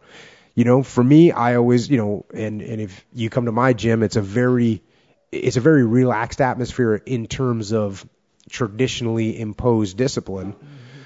But when you roll, there will be discipline imposed. But it's pretty dynamic, though. Like, we have such a big group of people that to go in there and to get a non-competitive role you can easily do that. Yep, that's true. In fact, it's easy to choose. It's easy to be like, okay, I know, let's roll with this group. Yeah. And it's gonna be. I'm gonna some go over heat. here with this crew today, and they're gonna bring it. Or you know what? I'm gonna chill with these guys over Right. here, and we're gonna work on some technique, and maybe I can ask this guy about that. Yeah. So that's good. That is good. You know, there's also, hey, are you gonna go to a school that's very focused on sport jiu-jitsu? Right. Which is, hey, we're gonna compete. We're gonna learn the techniques that are very applicable to competing in jiu-jitsu. Yeah. Or am I going to do something that's more towards self-defense or MMA? And a classic example I think of that is the 50-50 guard, where it's a position in jiu-jitsu, if you don't know jiu-jitsu, where if you're in a no-rules situation, you're very vulnerable to a devastating submission called a heel hook. And so but there's certain competition rules that don't allow for heel hooks in that position. So depending on what kind of school you're at, one of them you're going to be in a different situation in that one position. And you know, actually at our school we do both. But do you want to do MMA focus? Do you want to do gi or no gi? And again, there's benefits to both those, and they're both fun, and I like training both. So you gotta kind of think about what you're looking for, and then bring that into the school, and then go try some classes. You know, take some classes at a school and see what they're like. What are the other students like? You know, what kind of atmosphere is it? Do they have like the similar goals? If you want to compete, if that's your goal, then are the other people that you talk to, are they like, yeah, I compete all the time, there's a tournament coming up? Or are they like, yeah, you know, we compete sometimes, or actually I don't care about competing? Because there's plenty of people that train jiu-jitsu that they don't care about competing.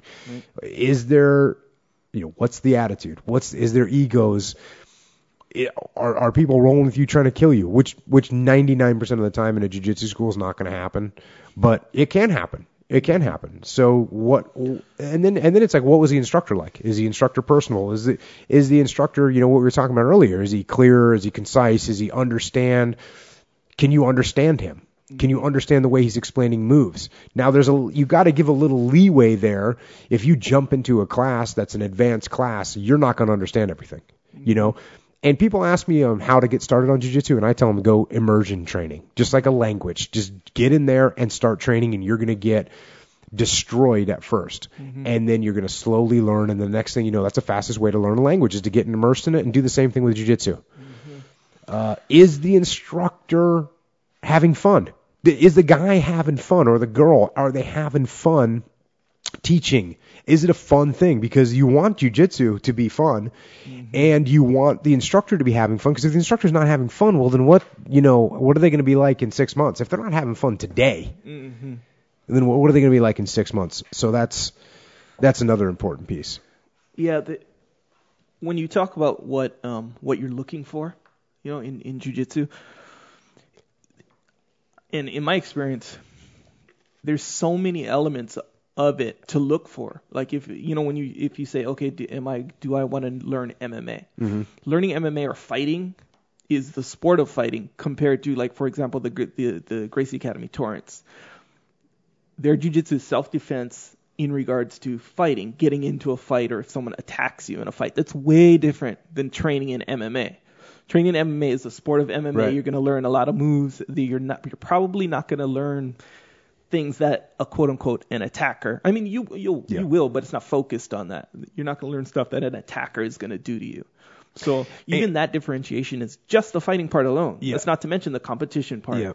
The gi, the no gi, all these dynamic moves. Like if you go 10th Planet compared to like Gracie Academy Torrance are almost like two different sports. Almost, yeah. And they are, but at the same time, you're going to get jiu-jitsu. That's it. And you're going to get jiu-jitsu, and that's the important thing, is to get jiu-jitsu. And 100%. Just like we talked about the evolution of your principles, let your game should evolve as well. And almost everybody that's never done jiu-jitsu before, if you said, well, why do you want to take jiu-jitsu? 90% of them are going to say, oh, self-defense. Right? Mm-hmm. And so, because, people say, I want to learn to defend myself. There's not too many people that are going to be saying, you know what? I really have become interested in the cerebral aspect of jiu-jitsu, which maybe some people that listen to us talk about it, right, or listen to Joe Rogan talk about it, they'll say, oh, that guy's talking about this thing as if it's a very cerebral experience. So maybe someone, but most people, I want to learn how to defend myself. I want to make sure I can. So, but you're going to evolve past that, because after 6 months of training, you can handle yourself in the street, regardless if you went to 10th Plan or you went to the Gracie Academy. You're going to be able to handle yourself in the street. Yeah. And so then it becomes an obsession of how did that move happen? Yeah. And so that's what you gotta. That's what you got to be ready to evolve. And when you're at that point, if you go to, school A versus if you went to school B, your experience is going to be a lot different. And it's going to depend on what you were looking for in the beginning. But nonetheless, if it is, obviously, if it's a jiu-jitsu school, that part's not really going to change. Yeah, you're going to learn jiu-jitsu, which is a beautiful thing. The other thing that I gotta say is jiu-jitsu, as much as I love it, jiu-jitsu is not a religion. And, the black belt instructor at the school does not have contact or direct communications with God, right? So I think keep that in mind. It's a person that is trained in a sport for longer than you, okay? So just keep that in mind. It's not a cult. There should be an open atmosphere. In my opinion, you should be looking for a jiu-jitsu school that has an open atmosphere, not a cult controlling atmosphere. That being said, and I said this already, respect. Yes, absolutely. You should respect the people that are there and respect your training partners and respect your instructors for sure, but you shouldn't be worshiping them and they shouldn't be expecting you to worship them. So just be advised, because jiu-jitsu, it should be fun, it should be friendly, it should be engaging, the atmosphere should be good, and it should be competitive without being cutthroat. You should want to go without fear of having a death match every single night, unless that's what you're looking for. And you just said that, Echo. I mean, I go in every night looking for a death match against Dean, against you, against Andy, against Craig or Greg. I mean, our crew of murderers. I'm going in for a death match every night. And even when I don't want a death match, I give it to them because that's how I'm getting better, and that's part of my own personal will to say, you know what, regardless, I'm in there to put it on the line and throw it out there. And if they get the best of me, cool, so be it. I learned, I got better, and I definitely got better than I would if I was either A, sitting on the side of the mat, B, rolling with someone that's not as good, or C, staying at home. Right. So, yeah, that's so interesting how it really does accommodate who you are. Like when you go in looking for a death match every night, that totally makes sense because of who you are and who I understand you to be. But at the same time, in the same gym, on the same mat, you can have there's people chilling and rolling. Ben, who's ends up getting his black belt, a bunch of knowledge, but he is not going for any death match. Yeah. He's older guy. That's what's so, in my opinion, good about it. Yeah. So it accommodates who you are so much. Like me, I do both. Some days deathmatch, sure, but most days you not do so deathmatch much. like once every 2 weeks. Once every 2 weeks we get the deathmatch from Echo.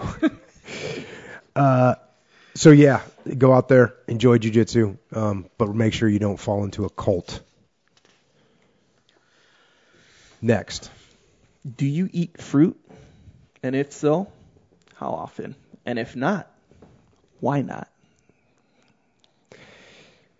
No. So, okay, do I eat fruit? Sometimes I eat fruit. Mm-hmm. But if you were to ask me if you should eat fruit, I would basically say no. I don't recommend it. And again, this is just if you talk to Dom D'Agostino, who's a doctor, or Mr. Paleo himself, Rob Wolf, if you go and listen to his podcast, or Dr. Peter Attia, who I've talked about before, these guys, they know what they're talking about, and they will tell you what I'm telling you, and these guys will back it up with science upon science upon science. So fruit, carbohydrates, spike your insulin level, just not good for you. Again, am I an extremist? No, have some blueberries. Get your blueberries on. Get your blackberries on. That's awesome. But take a bunch of fruit and put it with some apple juice and mix it up in a blender and eat, 400 grams of carbohydrate in one shot. No, don't do that. It's not good for you. Have you ever eaten, and I'm not saying when you're on the program, so to speak, have you ever eaten a whole box of donuts? Negative. Have you ever eaten a donut I ate before? a bag of Hershey's Kisses one time. And it did not work out good. So when you say you don't eat fruit, that's more of like when you're on the program, right? Yeah, and you want to know when I'm on the program? Yeah, bro. When are you on the now? program?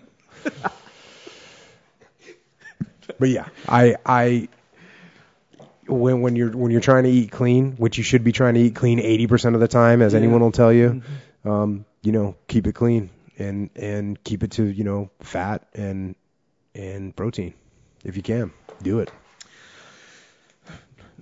Little bit of a subject change. When, if ever, is it a good time to blow up at someone, to lose your temper? Well, blow up at someone and lose your temper are two different things, right?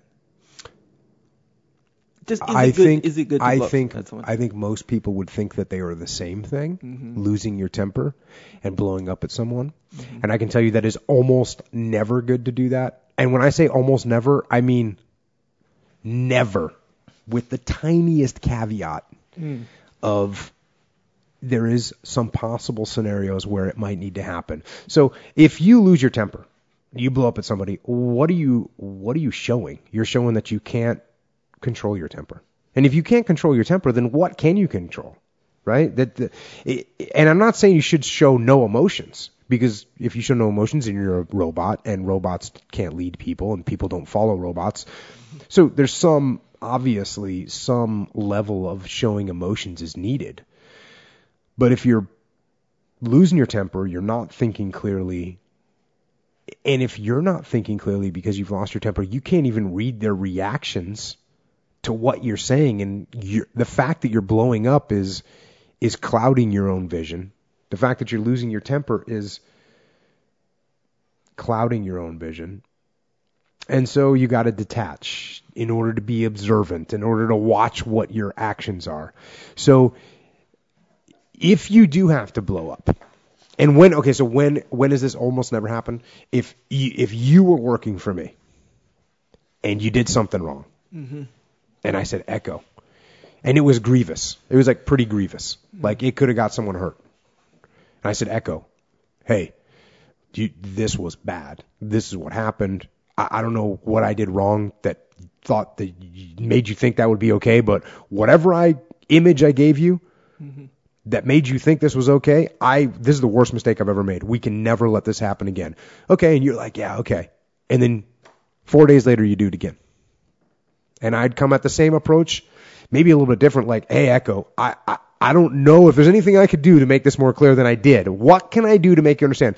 So we might go 3 or 4 or 5 iterations, maybe one more iteration, I should say. 3 iterations of you failing to do what you're supposed to do and getting someone hurt or almost getting someone hurt. So now I go, okay, he hasn't listened to the indirect approach. He hasn't listened to the direct approach. I've taken ownership of it. He hasn't taken any yet. I need to come at him at a different angle. Okay, I need to lose my temper with him. And it's going to be a calculation. And I won't actually lose my temper with him. Yeah. But I will raise my voice. I will get loud. I will point. And I will make damn sure that you understand that this infraction that you have committed is severe and grievous and can never happen again. And that's the situation where I would, quote unquote, blow up at somebody. It is so rare that in my military career, off the top of my head, I can remember one and only one incident of this where I actually said, you know what, this was a bad mistake. I could see where these guys think they might be able to get away with this, again in the future, and I'm going to make sure that they realize that. Was it the kind where it's not like they made the same mistake, it was more like they chose to do something They chose to do something a certain way, and in my assessment of it was that they would do it again if I didn't make it perfectly clear that this could never happen again. And so I raised my voice, I pointed in the face, and, gave them 20 seconds of intensity. And the situation never happened again. And they apologized. Mm-hmm. But overall, not a good thing. Don't lose your temper, people. Don't do it. Yeah, I would say losing your temper, not blowing up at someone, losing your temper, like for real losing it. It's going to be hard to think of a situation where that's cool. Yeah. Okay. And I'll tell you, you want to know when I lose my temper? Because I'll tell you, I do lose my temper. It happens once every 6 months, and it is almost always with inanimate objects, namely objects that print or copy or compute in some way. Electronics. Sometimes I get angry. Yeah. You probably want to keep that in private areas, right? You don't want people to see that. Yeah. Like, my wife will hear me once every 6 months, and she'll come in and she'll be like, printer? And I'll go, yeah. She says, you're stupid. I go, I know. She goes, it doesn't care if you yell at it. I say, yeah, I know.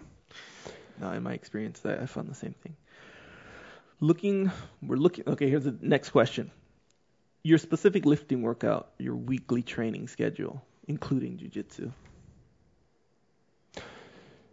This is a big question. And this, for those of you that do jiu-jitsu out there in the world, this is like when someone says, hey, Jocko, how do I pass your guard? Because I have a good guard.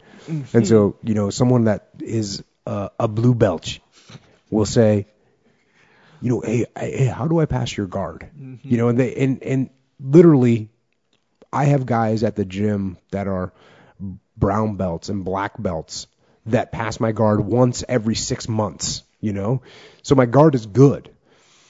And, here's a blue belt like, hey, how do I pass your guard? So this question kind of reminds me of that a little bit. Specific lifting workout and weekly training schedule on jiu-jitsu. So this is a big ask. And here's the problem that I have with this. I'm an individual. And I have strengths and weaknesses. I have whatever little injury thing that I'm working through at a particular time. I have things that I like to do, and I have things that I don't like to do. I'm an individual, and my workout is for me. And I've taken, and I've, sometimes I'll go on a trip, and there'll be a guy that's an athlete, and he'll say, oh, dude, I want to go through one of your workouts with you. And I say, okay. And I've done that, and I've had guys like almost hospitalized from going through one of my workouts. And that's not good. And then I've had other guys, like there's guys out there that will just crush me in a workout, And especially, there's workouts that I have that I could beat most of the world in, There's workouts that I have that I could crush anybody in. And then there's workouts that some, yoga instructor could put me through that would crush me, right? So my point is that you get some people that would die doing one of my workouts, and you get some people that one of my workouts is no impact because they're an incredible athlete. And so why would either one of them want to do my workout? It doesn't make any sense that they would want to do that. So what I've been trying to think, because I get asked all the time, what's your workout? What's your workout? What's your workout? And so what I've been trying to figure out is how to do this. How do I communicate what I'm doing? And what I've been kind of going through the idea in my head is putting together like an ebook. And I actually put this out on Twitter. I was like, oh yeah, I'll do an ebook. And people are like, ebook, yeah, do it. So it's an idea that's already been floated out there. Unfortunately, there's not been a lot of time to be writing ebooks. But what the focus would be would be, like the types of exercise that I do, yes. But, and kind of the numbers of that I do of them. But more importantly, from a leadership perspective is, what is the intent? What is the commander's intent of my workout? What am I trying to accomplish? Because for you and me to accomplish the same thing is going to be a very different workout, right? If I want to take myself to an anaerobic threshold for a total of 15 minutes, what I would do to get there is very different from what you would do to get there. Right. It just is. If I wanted to destroy my legs with heavy squats, it would be very different between what you would do and what I would do. So what's important is not the actual exercises that I'm doing. It's the intent, and am I achieving that intent? Am I achieving that intent? Like, I can do a decent amount of pull-ups, right? And in one of my pull-up workouts, I might do 500 pull-ups or 300 pull-ups. There's a lot of people that can't do 100 pull-ups. So, just in the workout, right? Not 300 pull-ups. Yeah, no, I can't do 300 pull-ups in a row. No, I wish I could. But my intent is to do a number of maximum sets of pull-ups, and then do a number of slow, very good form maximum sets. And the intent is to get stronger at pull-ups by doing, a high number of maximum sets. And I think that intent to give to people would say, okay, so that way if Echo's not good at pull-ups, and you go, okay, well, I'm going to go in and I know what the intent is. I'm trying to get to a point of failure even on one single pull-up. And it might take you only 15 minutes to do that and 30 pull-ups, or whatever the case may be. And for someone that's really good, a rock climber, it might take them, 45 minutes, and they might be 600 pull-ups deep before they get there. Yeah. And so that's kind of the idea I'm batting around. I don't know if people are that really interested in that. I think a lot of times people want a formula, and I don't think I'm going to give out a formula, because the formula is going to be different for different people at different times in their lives and ages and body weights and, male or female. There's just so many variables. Yeah. But I think if I can give out what the intent of my workouts are, then we're in the right place. Yeah, but those different variables and stuff, that could very well be the reason that people want your workout. Because there's two things, there's probably more than two, but two big things that kind of come along with wanting your specific workout. And one would be just to kind of immerse myself into what you go through in a workout. And how does that feel? And how do I kind of measure up, And then, so those two things, like, what does it feel like to do a Jocko workout? Like how hard is it? He's going to do, 600 pull-ups in a workout limit, like, how does that feel? Is that the hardest thing I've ever done? Or, is that just, these workouts aren't that hard. Jocko's a punk.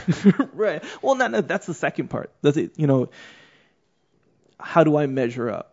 If he does, 20 sets of squats with whatever weight, how do I measure up? Can I get all those 20 sets, or can I get that weight for 20 sets? So those two things. One, they just want to immerse themselves in your world as far as workouts go.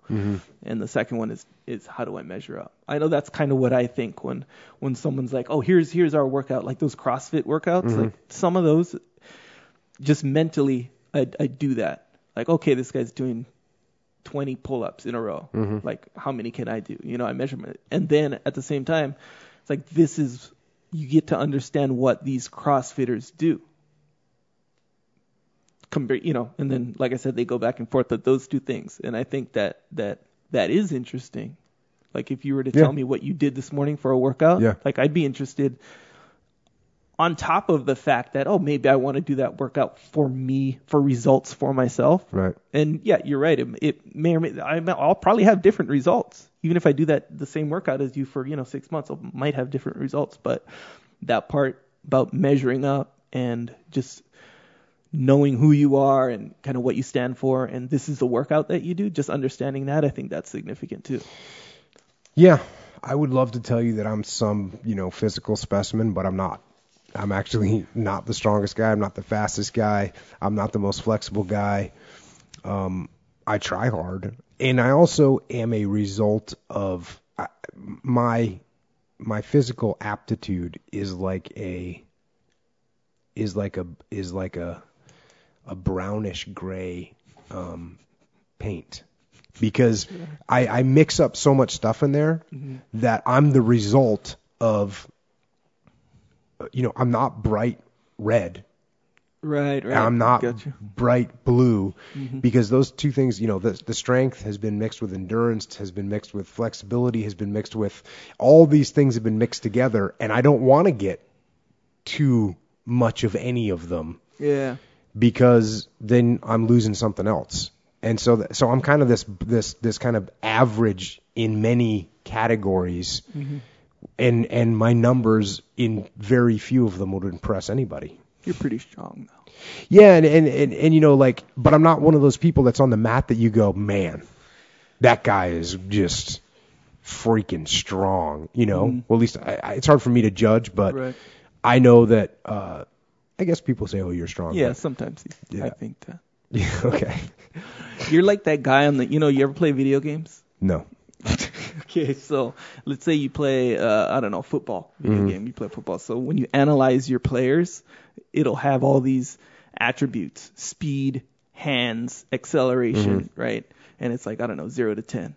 So you're the guy who has all like 8s. Yeah. Instead of the guy with 2 10s and then a 3. Yeah. You know. Yeah. But like anybody that's listening to this podcast can beat me in a bunch of categories.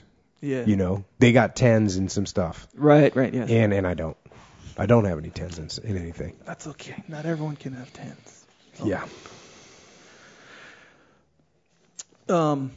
Next question. Yeah. Would you talk more about how you view aggression, positives and negatives? Well, like everything in life and in leadership and in your personality, it has to be balanced. Aggression has to be balanced. And one of the things from the book is, you got to be aggressive but not overbearing. So, yeah, you got to be aggressive to be a leader. You've got to be, because if you're going to make things happen, you've got to be aggressive to make things happen. You have to make things happen. I always say to people like, oh, they want to make money. I'm like, oh, you just make money. You have to take that money. It's not going to fall into your house, into your lap. It's not going to make itself. You have to take it if that's what your goal is. Mm-hmm. In jiu-jitsu, you're not going to get better just by being. You have to take the progression. You have to take it and make it happen. Mm-hmm. And that's the same thing with anything in life. So aggression definitely comes into play. But, for instance, in a leadership position, if you're completely aggressive all the time, your subordinates will not want to communicate with you. They won't want to debate with you. They won't want to say, hey, boss, I don't agree with what you're saying here. Because they're afraid you're going to go, hey, you don't know what you're talking about. We're going to go my way or the highway. That's what they're going to expect. So you can't be overbearing. On the mat, you can't exhaust yourself with aggression.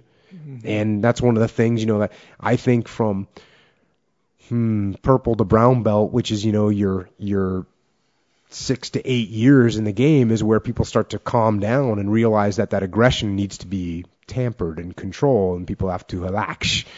And in combat, obviously being aggressive and being aggressively decisive is important. But if you go too far with that, you're running to your death.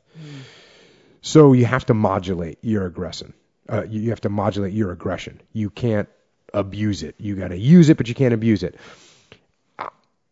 And I don't want to discount aggression in any way, because, I always say that your default mode should be aggression. Like when you hit the reset button on your brain, you should come out of that reset being aggressive, because be aggressive, be proactive, make things happen. Be on offense, not sitting back and waiting to be attacked or waiting for a situation to occur. No, make that situation occur. Go. So that's my view of aggression. And it just has to be balanced. And there are also times where, if you meet aggression with aggression, it's actually not good. You see this in jiu-jitsu, you see this in escalating when you're either in a confrontation of some kind with somebody. Aggressively escalating something might be a good choice and might be a bad choice. There's always the bully that as soon as you say, hey, you know what? I'd love to fight. In fact, fighting is my favorite thing to do. Let's go. A guy that's like, no, man, I was just kidding. So aggression will win there. Or, if someone's really being aggressive and you just knock them out, well, then that's a better handling of the situation. But there's also times where there's, maybe there's multiple attackers or there's someone that's, you're in the street. It's always better in the street to avoid the confrontation. Does that person have a knife? Does that person have a gun? Does that person have a communicable disease? Does that person have friends around the corner? Is that person a lawyer who's going to sue you? I mean, there's all these reasons to get into to not get into a fight in the street. So aggressively meeting aggression with aggression is probably not that smart. It's probably better to avoid the scenario.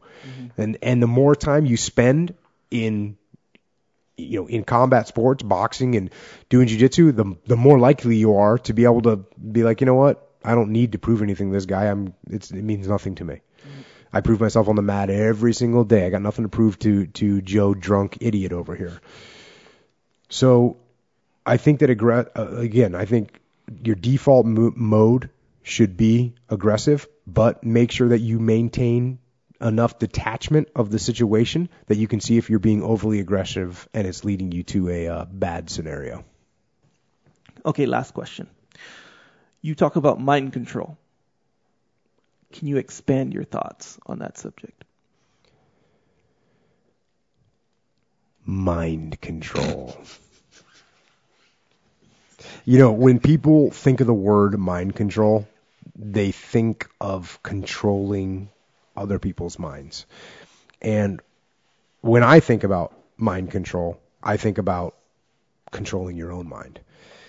Because, while I am obviously a physical person, and we spend a lot of this podcast tonight talking about physical culture, and I embrace physicality, but we are our minds.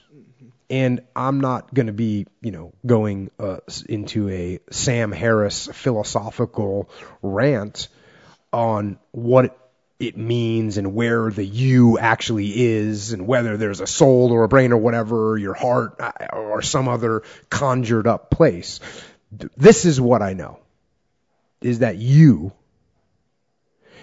mind, the thing that is listening and comprehending these words right now, that is you. And that thing, that mind, you can control. You are the machine, and you can control the machine. And people ask me, how do I get tougher? Be tougher. They ask me, how can I wake up earlier in the morning? The answer is, wake up earlier in the morning. How can I work out consistently every single day? Work out consistently every single day. How can I stop from eating sugar? Stop eating sugar. What about the emotions? How can I stop missing that girl or that guy or whoever broke up with me? How can I stop missing them? Stop missing them. That is mind control. You have that ability. You just have to assert it. You have to decide that you're going to be in control and that you are going to do what you want to do. Weakness doesn't get a vote. Laziness, they don't get a vote. Sadness, no vote. Frustration, no vote. Negativity, you don't get a vote. I don't even give my temper a vote. So the next time that you're feeling weak, or you're feeling lazy, or you're feeling soft, or you're feeling emotional, tell them that they don't get a vote. Tell them you are declaring martial law on your mind. You're declaring mind control. And impose what you want on your brain. Impose the discipline and the power and the positivity and the will. And use that mind control to move your life where you want it to be. It's the things I always say. Get stronger, faster, smarter, quicker, friendlier, more helpful, more driven. Don't let your mind control you. Control your mind. And once you control your mind, then you can set it free. And I think we'll close with that for today. Yeah. That's about all I've got. Good advice right there. And if you're out there and you want to communicate with us, you want to carry on this conversation, you want to continue down this path, you can do so on Twitter. I'm at Jocko Willink, and Echo is at Echo Charles. I want to thank everyone for listening. I want to thank you for subscribing to this podcast, for placing reviews on this podcast, for spreading the word about this podcast. And most of all, I want to thank you for getting after it. This is Jocko and Echo. And until next time, out.